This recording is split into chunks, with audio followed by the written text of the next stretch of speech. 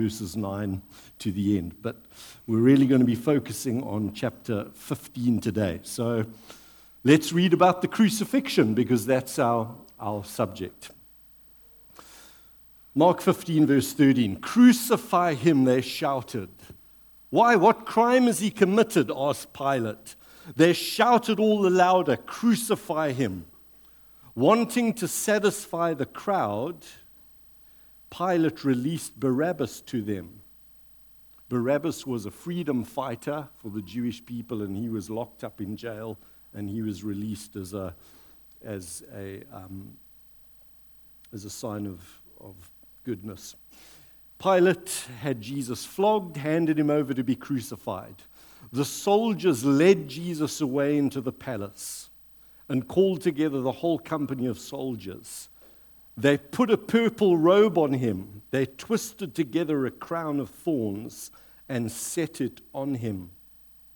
And they began to call out to him, "Hail, King of the Jews!" Again and again they struck him on the head with a staff and spit on him. Falling on their knees, they paid homage to him. And when they had mocked him and took off the purple robe and put his own clothes on him, they led him out to crucify him. Then jump to verse 27. They crucified two robbers with him, one on his right and one on his left. Those who passed by hurled insults at him, shaking their heads and saying, "So you who are going to destroy the temple and build it in 3 days, come down from the cross and save yourself." In the same way, the chief priests and the teachers of the law mocked him among themselves. He saved others, they said, but he can't save himself. Let this Christ, the King of Israel, come down now from the cross, that we may see and believe. Those crucified with him also heaped insults on him. At the 6th hour, darkness came over the whole land until the 9th hour. At the 9th hour, Jesus cried out in a loud voice, "Eloi, Eloi, lama sabachthani," which means, my God, why have you forsaken me?" Some of those heard this and said, "Listen, he's calling for Elijah." Someone ran and filled a sponge with wine vinegar, put it on a stick, and offered it to Jesus to drink. "Now leave him alone. Let's see if Elijah comes to take him down," he said. With a loud cry, Jesus breathed his last. The curtain of the temple was torn in two from top to bottom. And when the centurion who stood there in front of Jesus heard his cry and saw how he died, he said, "Surely this man was the Son of God." Let's pray together. Lord, as we have read the account of your crucifixion, we see, Lord, how cruelly you were treated and what a terrible death you died. And as we consider these matters now, we pray that you would speak to us, that you'd open the eyes of our hearts to really see what's going on here and to understand what the crucifixion of Jesus was all about. So be with us now, Lord, and guide me as I speak and as we listen. All God's people said, Amen. There are just 4 things that I want to share with you today about the crucifixion. And here's the first one. The crucifixion of Jesus was planned by God. I've found that it's necessary to actually say this, because there are those today that think Jesus' crucifixion was some tragic accident. Every now and again I come across a Facebook post or an article where the idea is that, Jesus, he was the victim of Roman oppression. Some believe that Judas Iscariot betrayed Jesus because he was trying to hasten a confrontation of Jesus with the Romans in the hope that Jesus would get himself backed into a corner and then be forced to use his powers to bring deliverance, and that it all kind of went wrong and Jesus landed up dead. And that's when Judas went out and hanged himself. There are also many today who reject the idea of substitutionary atonement. Do you know that? This famous Christian doctrine that Jesus died in our place. Some authors are referring to this as some kind of divine child abuse, that God would punish Jesus for someone else's sins. And they reject this idea of substitutionary atonement. Others say that Jesus here in his death is teaching us about the power of pacifism. Kind of Jesus just non-violent, allowing himself to be crucified to somehow demonstrate how we should act and behave under pressure. There are many theories about Jesus and his death. But it wasn't a mistake. Look at what Peter preached on the day of Pentecost, and this is profound stuff. On the day of Pentecost, when the church began, Peter stands up and he talks about Jesus. In verse 23 of Acts 2, he says, "This man was handed over to you, Jews and Jewish leaders and Romans. He was handed over to you by God's set purpose and foreknowledge." You see that there? That's the emphasis in Peter's sermon. He's telling us Jesus' death was planned. Yes, people banged the nails into his hands and his feet. People conducted a sham trial and sentenced him to death. But it all happened with God's foreknowledge and according to God's set purpose. Jesus died on the cross primarily because God wanted him to. Yes, there were other factors involved, but that was the reason why it happened. Do you remember early on in the gospel, Jesus' conversation with Nicodemus? And before he tells him that he must be born again, he says, you know that Old Testament story of Numbers, the people are in the desert and a snake is put on a stake? Just as Moses is lifted up, just as Moses lifted up the snake in the desert, so the Son of Man must be lifted up.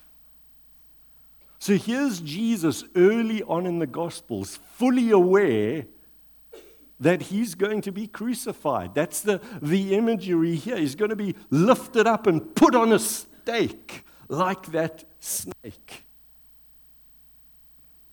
Jesus also said in his ministry, John chapter 10, I'm a good shepherd.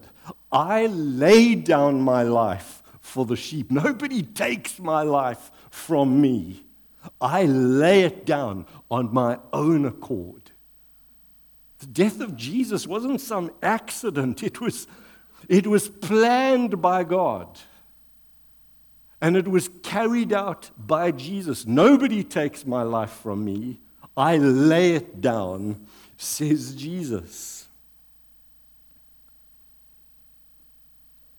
When Jesus is at his trial and he's being falsely accused of all kinds of things, Pilate says to him, don't you know that I have power over you and I control your destiny, Jesus, so why aren't you cooperating with me? And Jesus' reply to Pilate is, you'd have no power over me if it wasn't given to you from above. Here's Jesus acknowledging that even Pilate's actions, he's only doing what he's doing because God is allowing him to do that. But Revelation 13 is the clincher. There is this throwaway line about the death of Jesus. And his death is referred to as being the lamb that was slain from the creation of the world. In other words, in the mind of God, the slaying of Jesus as a sacrificial lamb was a done deal. It was always going to happen. From before the world was created, this was God's set purpose. Here's some more evidence that the death of Jesus was planned. Psalm 22 is part of David's collection. You know, there are different collections of psalms in the book of Psalms. It's not just one book, it's actually 5 books. Kind of this edition of our songs, next edition, greatest hits, that kind of thing. One of David's psalms is Psalm 22, and it was written centuries before Jesus came to this world. And Psalm 22 begins with the words, my God, why have you forsaken me?" And the psalmist, possibly David, although not all of David's psalms were written by David, he was kind of the publisher of the collection. So it's David's psalms, although maybe he did write all of them.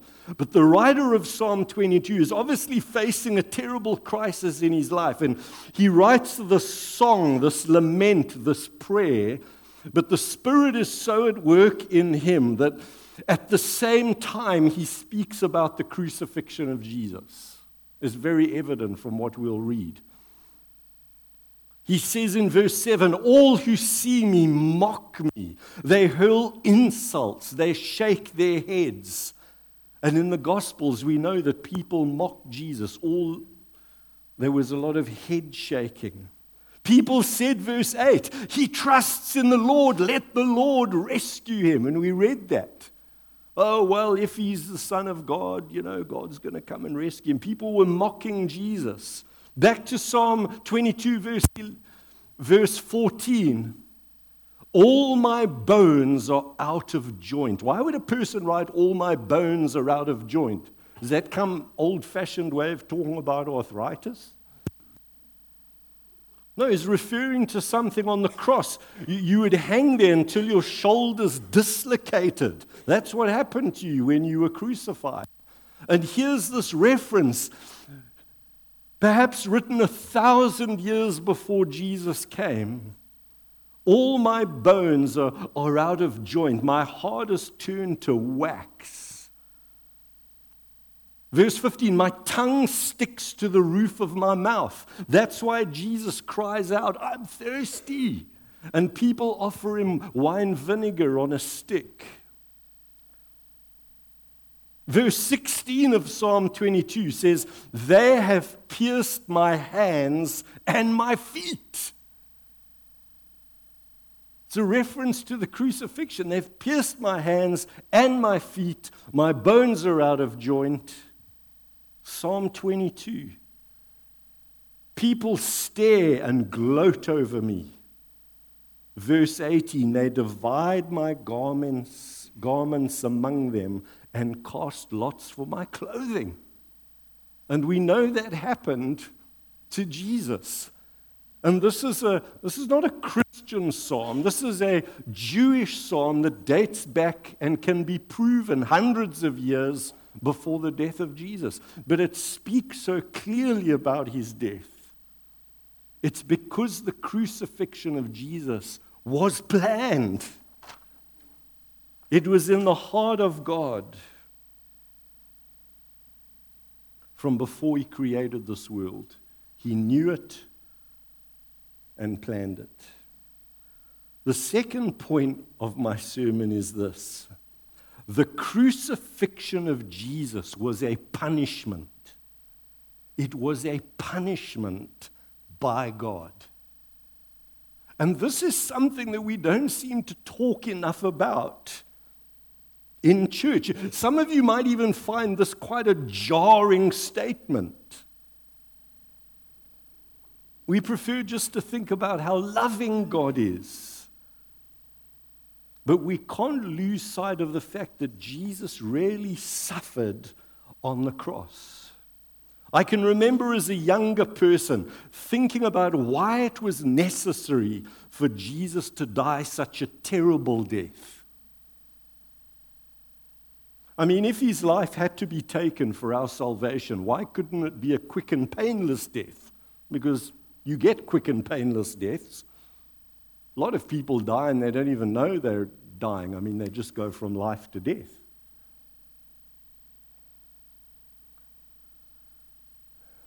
A bullet in the back of the head, a beheading, you don't even see it coming, well, the bullet. But we misunderstand the death of Jesus if we think God's profound sense of justice could have been satisfied with a quick death of Jesus, a painless death, an unexpected death. Jesus' death was as painful as it was because it was a punishment. In order for us to be saved, Jesus didn't just need to die. That could have been arranged in 100 different ways. It was necessary that he be punished. And not by Satan, not by human beings, but by God the Father. And we need look no further than the great prophet Isaiah, who in the well-known chapter 53 tells us that he was pierced for our transgressions. He was crushed for our iniquities. That means all the evil wrapped up in our hearts. And the punishment that brought us peace was upon him. We mustn't lose sight of the fact that Jesus' death was a punishment. A punishment. Isaiah goes on to say in verse 10, it was the Lord's will to crush him and cause him to suffer. Now, there are some Christians today that seem unable to use the word, it was the Lord's will to cause and to suffer in one sentence.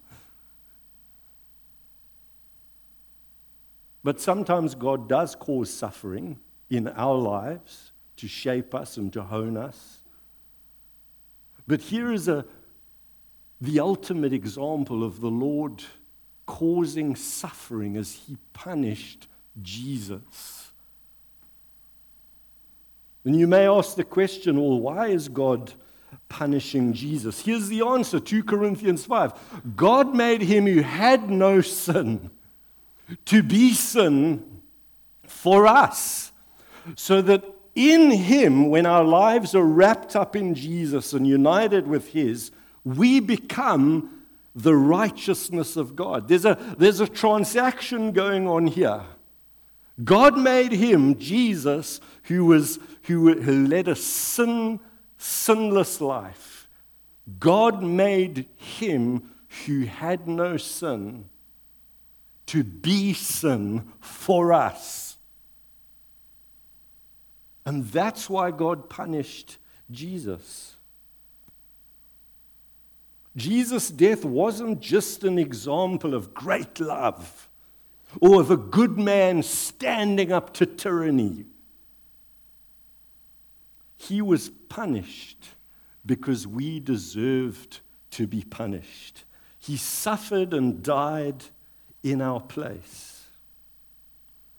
And one of the reasons why we might struggle to process this is because we underestimate the righteousness of God. We underestimate just how holy God is.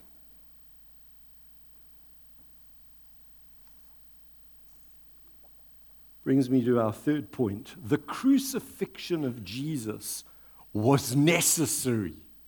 It was necessary. Again, some have asked, why did Jesus have to die? Why couldn't God just forgive us our sins if he wanted to?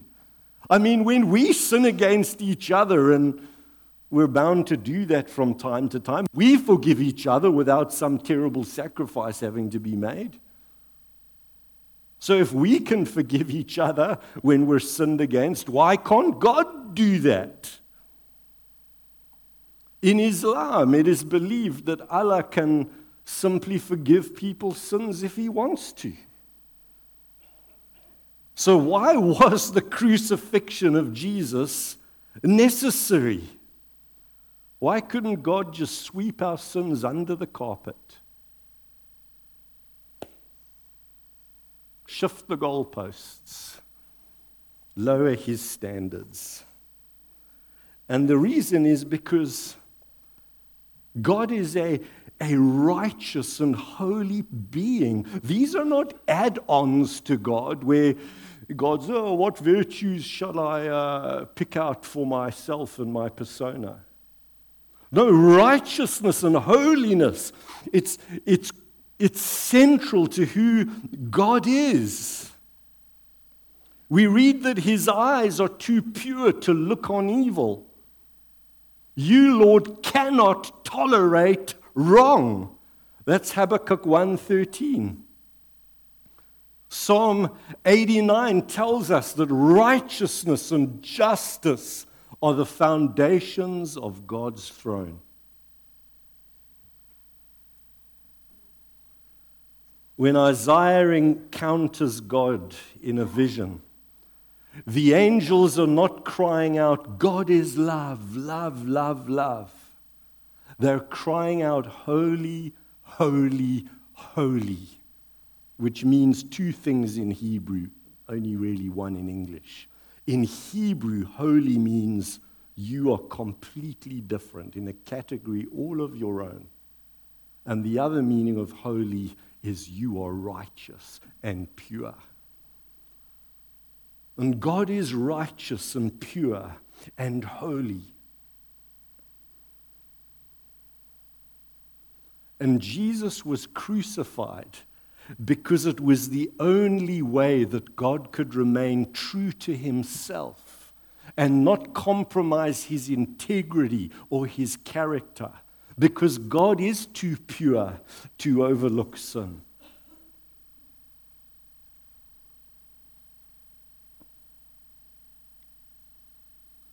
His infinitely valuable life was given in exchange for our miserable lives.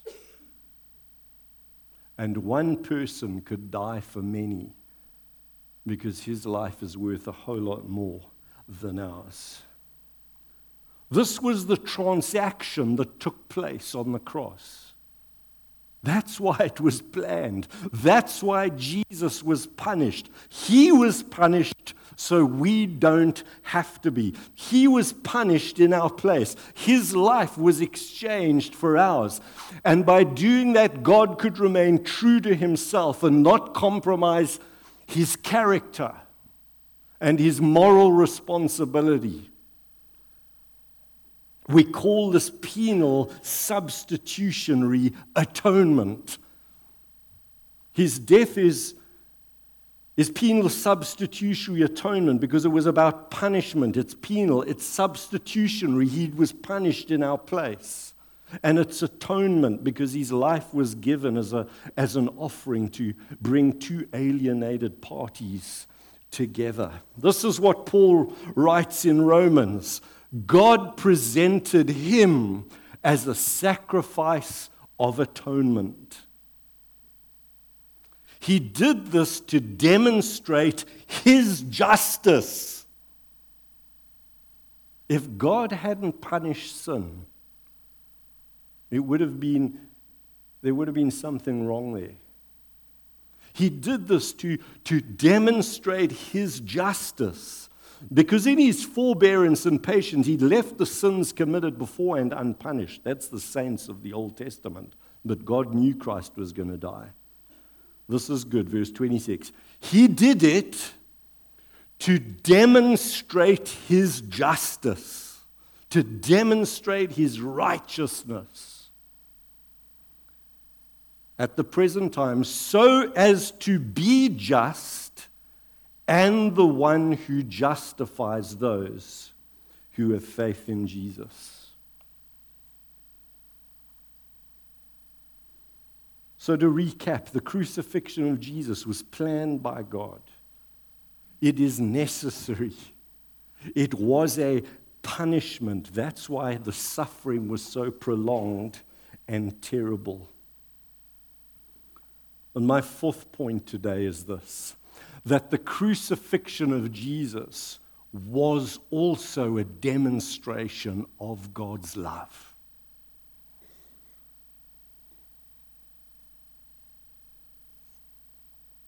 And the verse I have for that is Romans chapter 5, where Paul writes, "You see, at just the right time, when we were still powerless, Christ died for the ungodly." Very rarely will anyone die for a righteous man, though for a good man someone might possibly dare to die. But God demonstrates His own love for us in this. While we were still sinners, Christ died for us. The point is made here that Jesus died for us while we were still sinners. He died for the ungodly. And in so doing, God demonstrated His love for us without compromising His character and who He is.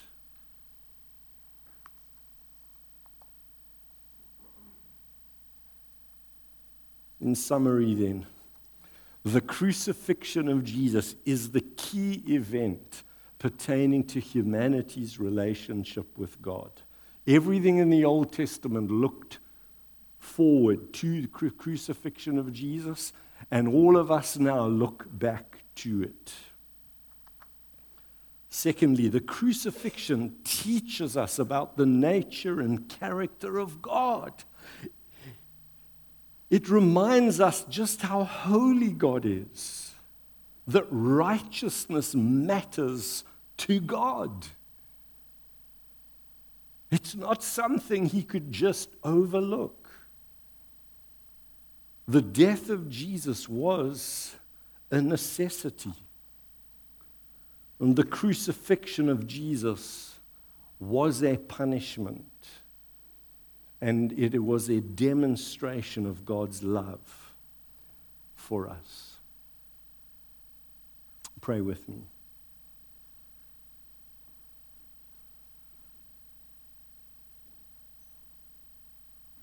Lord, we cannot imagine the pain and suffering that you went through on the cross.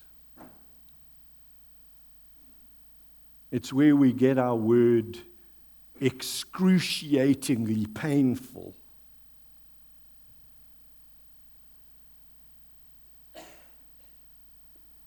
It was the Lord's will to crush Him and to cause Him to suffer, says Isaiah. The Lord laid upon Him the iniquity of us all. The punishment we deserved fell upon Him. This is substitutionary atonement.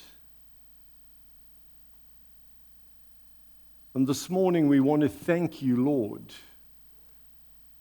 that while we were disinterested in you, while we were living in an ungodly way, oblivious to you, that you demonstrated your love and at the right time died for us. And Lord, we don't want to be ungrateful for what you've done.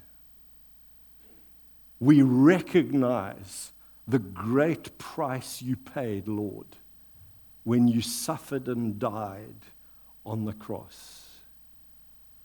Thank you that you suffered and died so that we don't have to. And friends, it's not just enough to even believe these things in your head.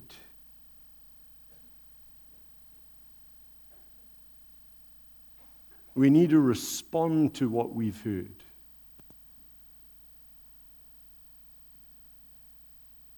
Peter's sermon on the day of Pentecost, after He said this Jesus was handed over and crucified according to God's set purpose and foreknowledge.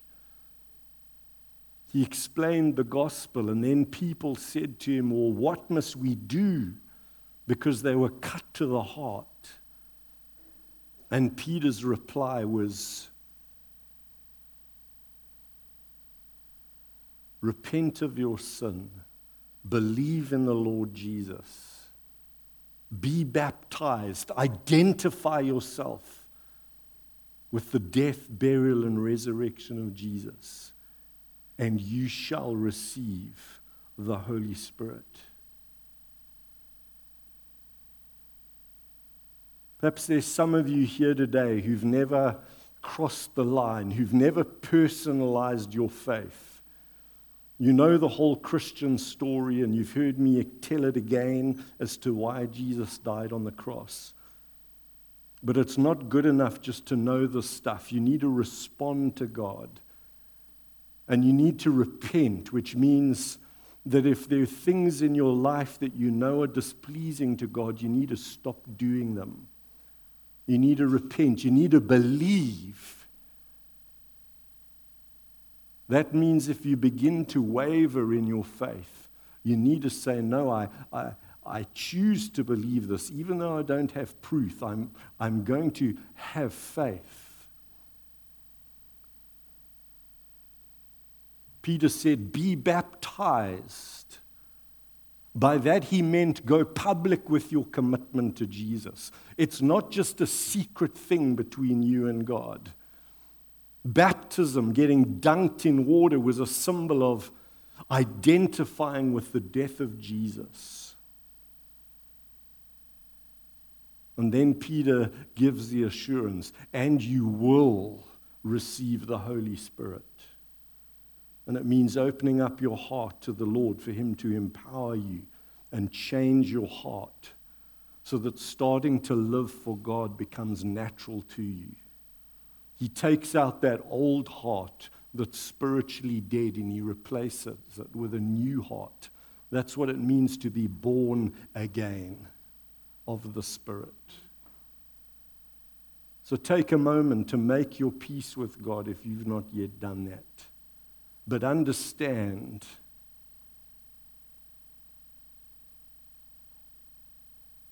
that Jesus died for you.